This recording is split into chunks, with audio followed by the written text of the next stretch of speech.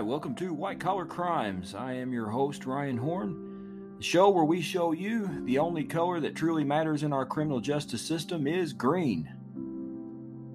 Well, we're going to look at a different, we've done a little bit on some government corruption lately, and now we're going to go back into the private sector a little bit. We're going to look at Dennis Kozlowski, the CEO of Greed, and some of you might remember this case from, about 15 years ago or so.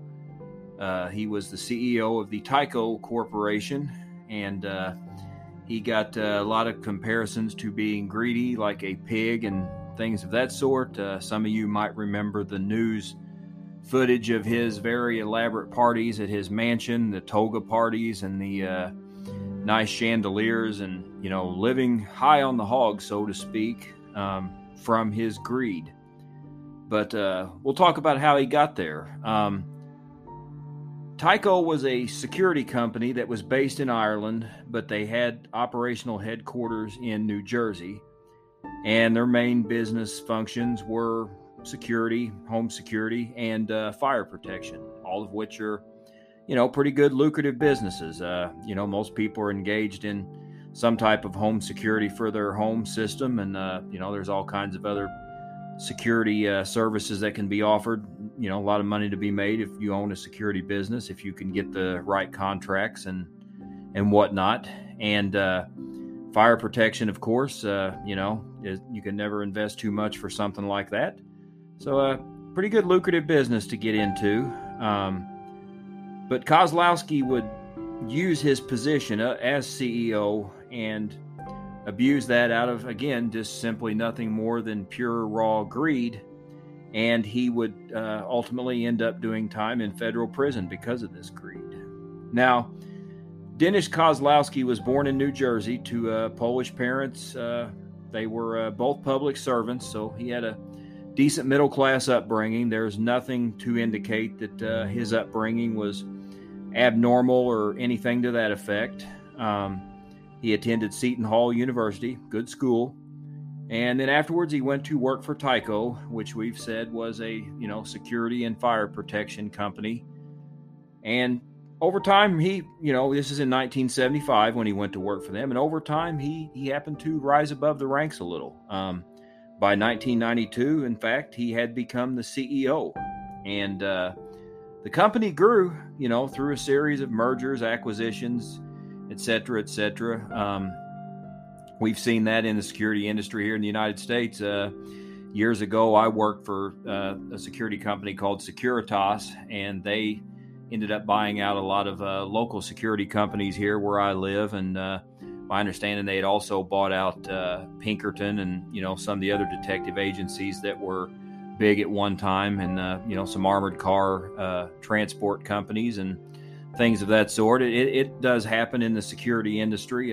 Bigger companies buy out smaller ones, and they grew to be a pretty good sized company to be reckoned with. With a global presence, so to speak, and they did well. But by 2002, controversy started surrounding Mr. Kozlowski because he was illegally and unethically taking advantage of the company's success and rewarding himself some unauthorized and undeserved, frankly, bonuses and whatnot. And he was doing quite well on the backs of, his employees.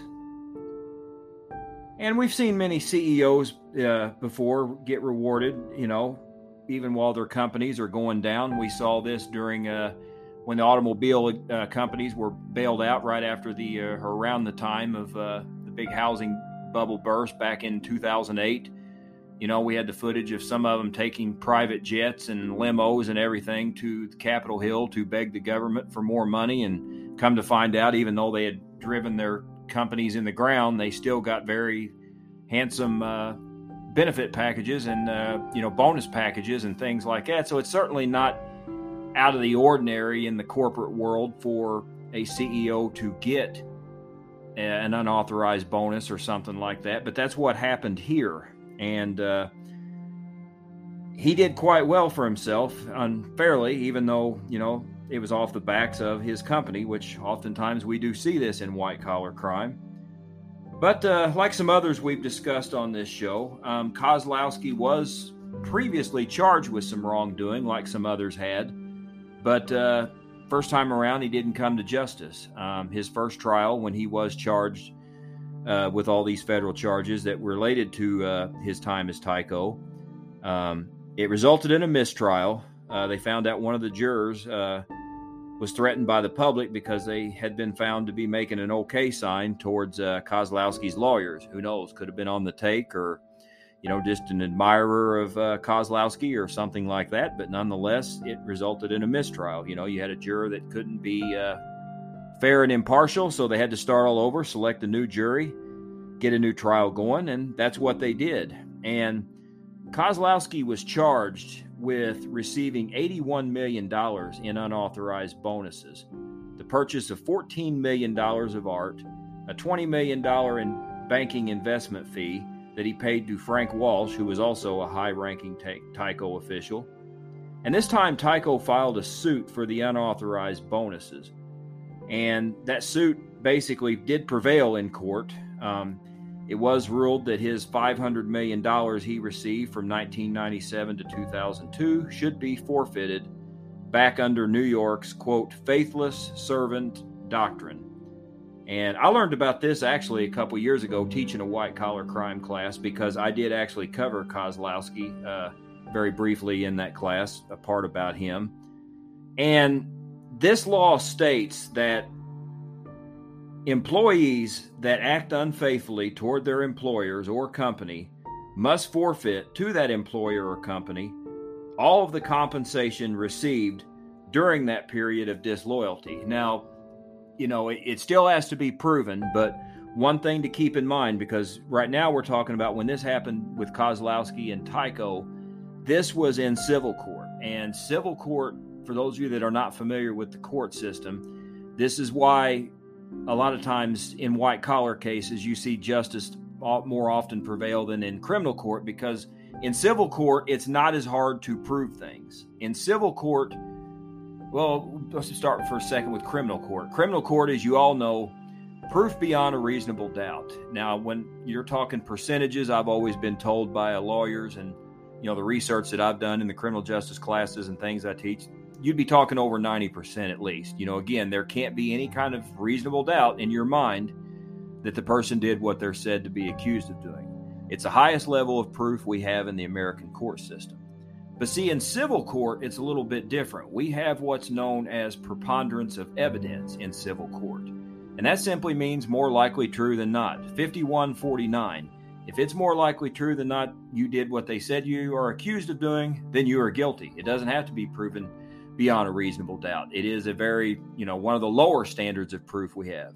We also have this at probation and parole revocation hearings. When somebody's probation or parole is possibly being revoked, the standard of proof to prove that it needs to be revoked is only preponderance of evidence. It's not the proof beyond a reasonable doubt like we see in criminal court. And that's why a lot of times justice happens. That happened to O.J. Simpson. Even though he was acquitted, quote unquote, in the criminal trial, his Ron Goldman and Nicole Simpson's family did get civil judgments against him. Now, whether or not they got the money, not likely ever happened, but they did get judgments against him, and he was held to be liable for their deaths because, again, civil court is much, much easier to prove than criminal court because of this level of evidence. It needs to be proven. And that's what was proven here. And other states do have similar laws like this, and that's what the court ruled here, that Kozlowski had unlawfully obtained this money during this 5-year period here, and therefore he needed to cough up this $500 million. That whether or not he did, or every penny of it, who knows? It's not really been fully disclosed. But who, again, suffered from his abuse, even if he did return, say, most of it, he still got millions and millions of dollars. And, we've seen his mansion, again, the wild, extravagant parties he had, just, living life to the max. And I'm sure employees lost their jobs, their pensions were hurt, all of this damage that he did through his thievery and greed. In the end, who end up suffering? Well, it's always who ends up suffering in these cases. It's the rank and file employees. The mid-level people, the lower-level employees, so to speak, are the ones that oftentimes get hammered with this, not the higher-ups. And in June 2005, Kozlowski was convicted and, of these before-mentioned charges. And in September 2005, a federal judge in Manhattan sentenced him to 8 to 25 years in federal prison. Now, the Tyco chief financial officer, Mark Schwartz, was also convicted in this case. Both of them were ordered to pay around $134 million in restitution. All in all, they were convicted on 22 total counts, and this includes grand larceny, falsifying business records, securities fraud, and conspiracy. Now, we know grand larceny is the big theft. That's the felony level theft. And, of course, falsifying business records is doing just that, to uncover their financial crimes. And a conspiracy, of course, they were involved in all that, manipulating the securities, the company's stock, all those type of things. All kinds of white-collar crime going around in this case. And again, the number one motivation for it all, good old greed. And it's rare that white-collar criminals really get nailed in criminal and civil court. We have seen a case, like I said, Bernie Madoff met his justice. Jordan Belfort got a little bit, although nowhere near what he should have. Then you have Stuart Parnell. We've talked about the Peanut Corporation of America on here. He got one of the harshest sentences ever in a white-collar crime case. But that's rare for it to happen in both cases where you see justice in civil and criminal court, or at least some form of it, not nearly enough. But in this case, he did. Now, Kozlowski only ended up serving, I think, about 6 years in this case, so he didn't do anywhere near what he could have or should have. But that's unfortunately oftentimes the case. As I said, Belfort, even though he stole tens of millions of dollars from tons of people and wrecked countless number of lives, he, just did a few years in prison, and now he's in Australia and the rest of the world jet setting around, as a celebrity and a star and doing endorsements and things of that sort. So he's certainly not been hurt or truly damaged from what ended up happening. And that's, what ends up happening, unfortunately, often in these cases. And even though Kozlowski got drilled in civil court, he did a, fairly short sentence in time in federal prison, basically the minimum what he could have, and out and a free man. And interestingly, when he was interviewed in prison, he denied anything he did was ever wrong or any kind of wrongdoing. And that's oftentimes, unfortunately, the case in these white-collar crime cases that we've seen. Very few of these criminals accept any kind of responsibility for their wrongdoing. He felt he was completely justified and owed and due these bonuses, and even though they were not authorized and, illegal how he went about giving them to himself, he didn't see anything wrong with that. And that's, it's common. A lot of street criminals, in my experience in all the years I've been in the criminal justice system, and I've been working in it for well over 20 years now, and I've studied it, all the way through the graduate level, and that's common, in street criminals, but it is also very common in white-collar crime criminals as well. Most of them deny any wrongdoing, or another key factor, or a trait that they have, I should say, is that they justify what they did, oftentimes as being legit or even needed, and that was certainly the case with Kozlowski. He, to this day, I think, feels that he's done nothing wrong. And, he is out on the street and, is a free man now. To this day, he's able to do or whatever he wants. He can start all over, and, he's free to commit other types of fraud if he can get, into some other kind of business. I mean, he can always work as a consultant and things like that. I mean, there are some opportunities, especially ones that might involve some kind of licensing. He's going to be limited now that he is a convicted felon. But, he can still go into the business world, like I said about a little bit ago about Belfort, the Wolf of Wall Street. It's certainly not hurt him, and it's certainly not slowed him down in his career here, making money again. And probably, as we speak, as he's known to do, probably sitting around trying to figure out ways he can rip somebody off again. He's very, very good at that kind of thing, and he's probably going to continue to do that. And Kozlowski will probably be no different. I'm sure he got very comfortable living the extravagant lifestyle that he did, and probably longs for that again. So, look out. Just like a lot of times, we probably have not seen the last of this guy, unfortunately. So, But we got some other good episodes coming up down the road. We're going to be dealing a little bit, again, with, public and private types of white-collar crime. We've done one recently on Illinois Governor Rod Blagojevich. And, we're going to have one coming up on Illinois Governor George Ryan as well. And we got a scandal coming out now. We probably can't do an episode while that's unfolding, but we have a good one going right now with the situation going with